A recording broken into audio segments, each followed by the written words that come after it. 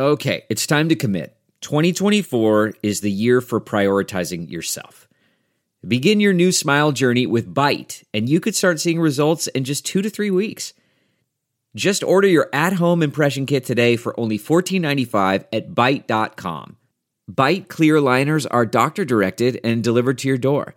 Treatment costs thousands less than braces, plus they offer financing options, accept eligible insurance, and you could pay with your HSA, FSA. Get 80% off your impression kit when you use code WONDERY at Byte.com. That's BYTE.com. Start your confidence journey today with Byte.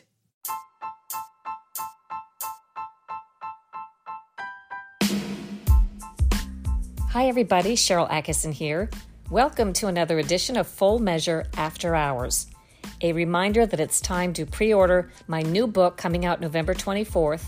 Pre-order anywhere now. It's called Slanted, How the News Media Taught Us to Love Censorship and Hate Journalism. It is so on point with what you're seeing in the media today. In this podcast, we are going to address today the fascinating story that I call the transgender divide.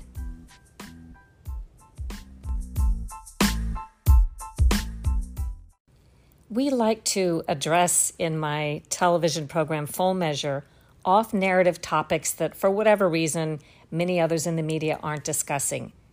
And one of those is what I call the transgender divide in sports, the phenomenon under which people who always consider themselves or are always considered boys or girls and live their lives that way are sometimes switching and taking part in the sport of the opposite sex, which is creating a lot of controversy. No, it's not happening in every high school. It's not dozens of kids doing this, but there are enough cases that it's being addressed in high schools in pretty much every state. And it's also happening in colleges. The question is, when and how should this be allowed and under what circumstances? Who does it help? Does one person's claimed rights trump another person's claimed rights? It's a very complicated question when it comes to this particular issue. This year, you may have heard that the Department of Education under Betsy DeVos, under the Trump administration, made a ruling that basically said transgender high school athletes in Connecticut, where there's a particular challenge going on that we'll talk about in just a moment, should not be allowed to switch teams and compete on the other sex sports team. They're saying, the feds, that this deprives girls of athletic opportunities guaranteed under an old law, the 1972 Title IX Civil Rights Law. And this is part of what's so interesting, what kind of drew me to this story. If you've watched some of my reporting, you know that I like to do stories that are not so clean and obvious in terms of alliances. I like to do stories where perhaps some conservatives or Republicans are pitted against others. It's not a traditional battle, or some Democrats and liberals are pitted against others. This is a case where some feminists are actually siding with conservative activists, and that just made it all the more interesting to dig into. So we started last February, really, in New Haven, Connecticut, where we attended an athletic competition, a track and field competition, the championships in New Haven, Connecticut, for the 55-meter dash in particular, and we watched Chelsea Mitchell, who is a very talented runner, competing against others in her class. Well, it just so happens that one of the competitors in this particular race is someone named Terry Miller, who ran on the boys' team until about 3 years ago, ran on the winter indoor competition with the boys in 2007-2018. And we found the same thing with someone who ran on the boys' team, now named Andrea Yearwood, also switching to the girls' team. And in 2018, just a few months after they both switched from the boys' team, they dominated the girls' state championships. In fact, they placed first and second. And they have quite a record since they've switched to the girls' team. They've won 15 state championship races since 2017 on the girls' team. That's according to a lawsuit that's been filed about all of this that we will be talking about. And by the way, I tried to get interviews with quite a few transgender athletes, including the ones that I've just named, and worked with them and their advocates for quite a while. I tried to get interviews with their attorneys, because the athletes themselves didn't want to do the interviews. And they really haven't done a lot of interviews, but we did have a clip we found. You can find this online too if you're interested. A story that ABC did some time ago. In fact, it was on June 22nd. You could search YouTube for this clip where they spoke to ABC about why they switched teams, when they made this decision about themselves, and so on. And of course, in many ways, this can't be easy for them. Nobody thinks it is for people who always consider themselves, or were at least considered boys, born as males and raised as males, to all of a sudden switch in high school of all times, a difficult time for young people in general, and then switch to the girls' team. But they really are getting a lot of praise and support for what a lot of people think is a brave decision and an important step forward for transgender athletes who happen to face this very situation. But there's another side of a story that doesn't get as much press. It's almost as if you're not supposed to speak of it.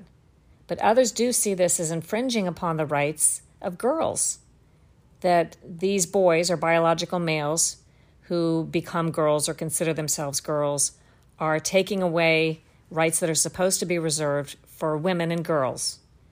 So Chelsea Mitchell, who I mentioned, she's one of the fastest sprinters in the country, and she's among those who have lost quite a few races now to biological males. She lost in 2018 the 55-meter dash to Miller and Yearwood, two of the transgender athletes that I mentioned.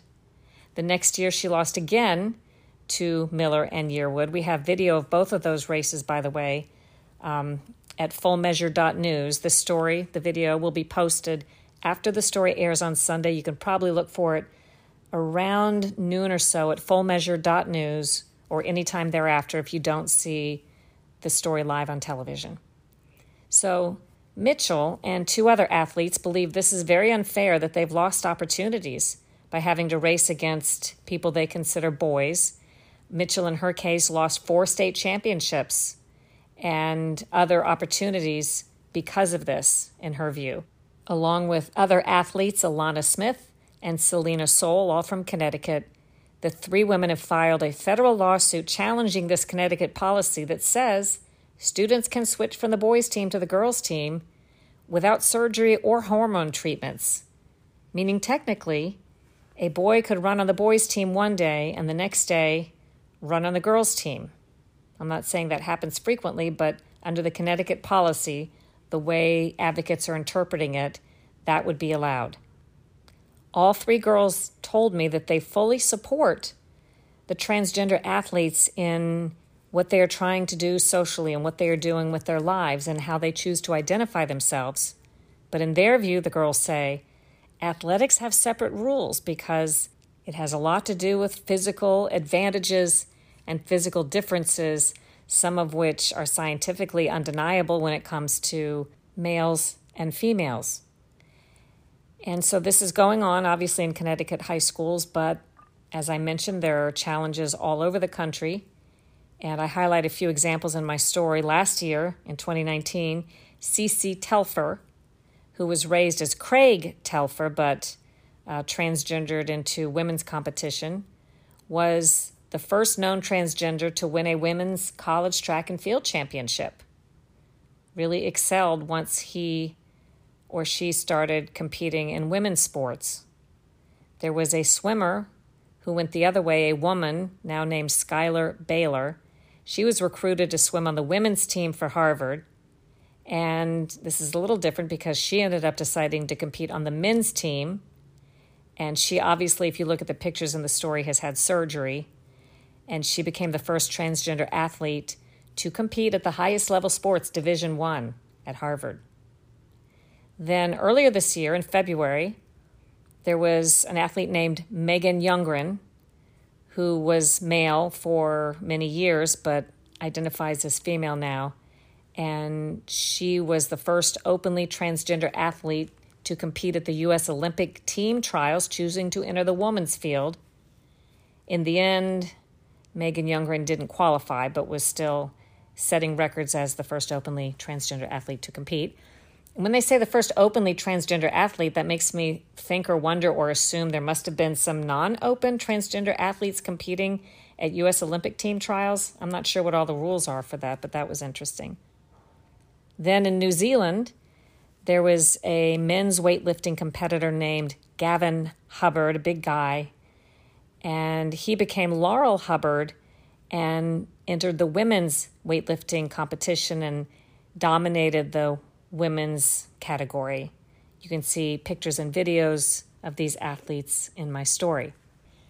I don't typically watch the adult cartoon South Park, but when I started working on this story, I came across mentions of an episode that is apparently pretty well known because after I was working on this story, a lot of people mentioned it to me.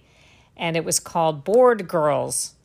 And it lampooned this notion of athletes switching from the men's field to the women's field. I have a short clip of that in the news story on Full Measure. You can probably find that, though, online yourself on YouTube. Again, it's a South Park episode called Bored Girls. But here's where this all gets, I think, more complicated and more interesting, because a lot of transgender athletes can count support among feminist allies and feminist advocates, but not so much on this debate, because some of the feminist allies that normally obviously support gay and transgender rights in many circumstances are coming down on the other side when it comes down to the specific issue of sports. We will talk more about that right after a short break. Do you have something to say and want to make your own podcast? Let me tell you how to do that for free with Anchor. Anchor has creation tools that let you record and edit your podcast right from your phone or your computer. You can even add any song from Spotify directly to your episodes. Anchor will distribute your podcast for you so it can be heard on Spotify, Apple Podcast, and many more places, and you can make money from your podcast with no minimum listenership. It's all you need to make a podcast in one place. Download the free Anchor app or go to anchor.fm to get started.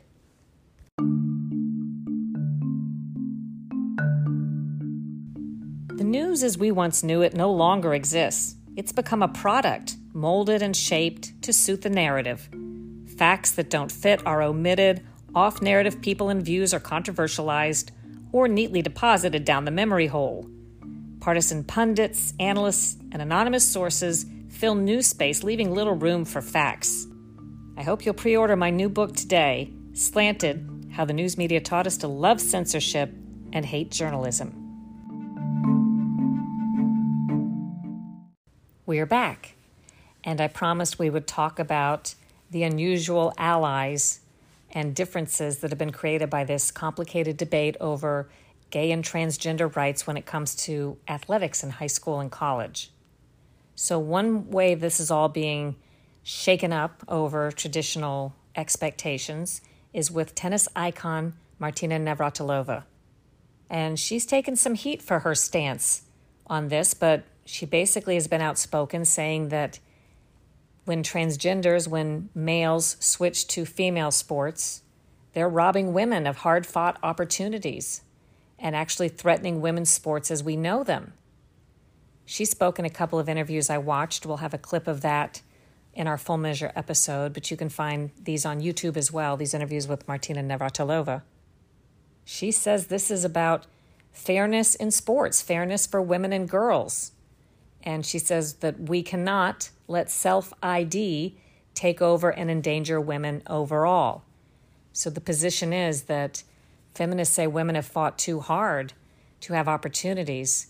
And if all of them ultimately get taken away, or many of them, or even a few of them, get taken away by people who were born and raised as males and decide to enter women's sports and then dominate women's sports, that undercuts the whole notion of the opportunities that were supposed to be provided in the 1970s to help even out opportunities for men and women. A conservative advocate that I spoke with is Christina Holcomb with the Conservative Christian Nonprofit, representing Mitchell, Smith, and Soul, the female athletes I talked about. The nonprofit is called Alliance Defending Freedom, and she points out that there are self-described radical leftist feminists who are saying Basically, they're linking arms with conservative feminist organizations saying this is not fair, that it is erasing women and taking away female athletic opportunities, and something that society should not allow.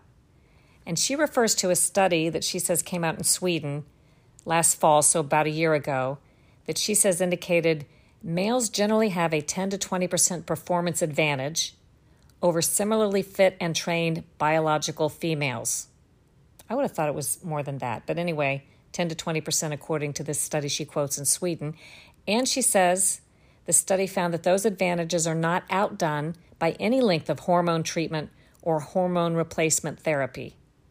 The point being that there is a question in some cases that maybe this should not be allowed, the switching of sports, if there's no hormone treatment, if someone born a male just simply crosses over into the girls' sports, but perhaps if they have had a certain time of hormone treatment and surgery and other things, maybe that would be fair. She argues it's never fair because she said even if it did even things out, you would still have, in this advocate's words, a male displacing a deserving young woman in her own athletic competition, something set aside for her benefit to allow her to compete for college scholarships.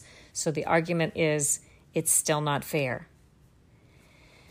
Once again, I asked for interviews with transgender athletes, with the attorneys who are arguing their cases. Nobody wanted to speak with us for this story, but we did find a man named Asif Orr, who works with the Transgender Youth Project at the National Center for Lesbian Rights. And he did agree to talk with us about this issue. And he thinks transgenders should be able to compete wherever they wish. And his argument was that in sports, and he's right about this, there's always a competitive advantage of some sort. Maybe somebody had time to train longer.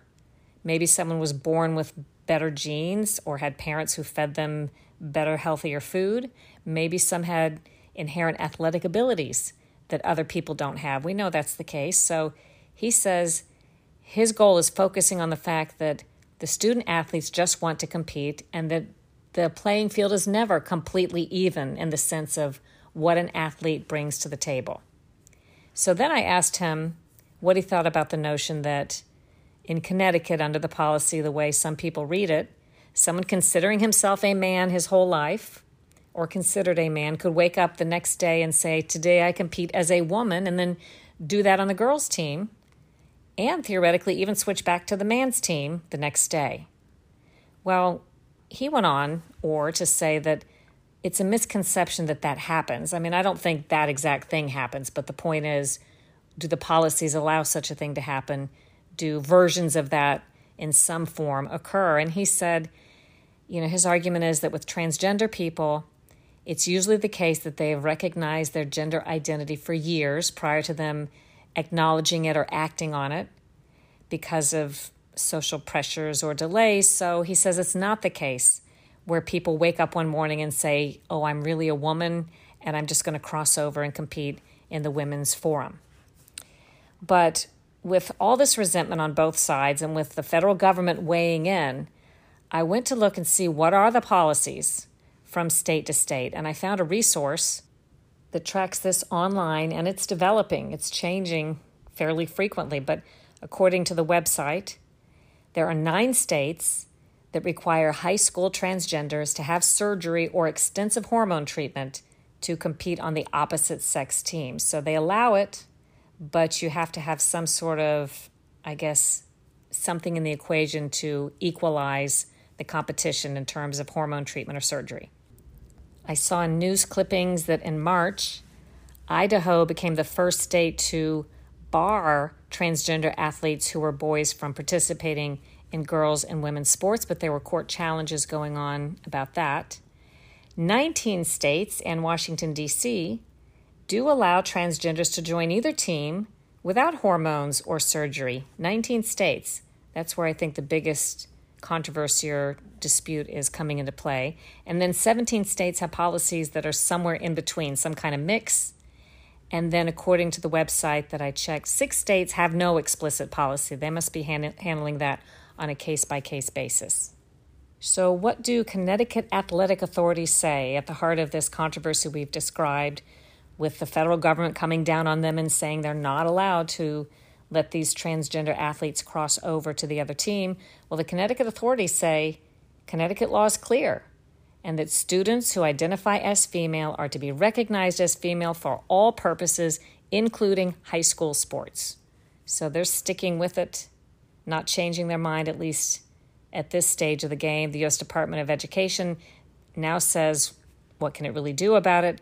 It's begun the process of perhaps suspending or terminating or refusing to grant financial assistance to the association and districts that allow this, and or referring the case to the Department of Justice for further action. So they can withhold funding, and they can also make an argument from a civil rights standpoint, as some of the girls are making and some of the feminists and advocates are making, that this is a civil rights violation when this is allowed. We will have to see how that turns out. I hope you check out my story at fullmeasure.news. If you don't see it live, as I mentioned, all the segments are always posted there afterwards at fullmeasure.news.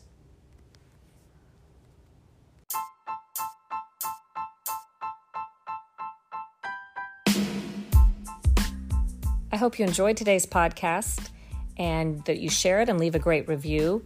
You can also check out my other podcast, the Sharyl Attkisson Podcast, at justthenews.com, but you can find it, Full Measure After Hours and the Sharyl Attkisson Podcast, wherever you like to listen. And don't forget to pre-order my new book out late November, in plenty of time for Christmas for someone you like or to buy it for yourself. It's called Slanted, How the News Media Taught Us to Love Censorship and Hate Journalism. Just search for it under Slanted at Amazon or wherever you like to order books. Do your own research, make up your own mind, think for yourself.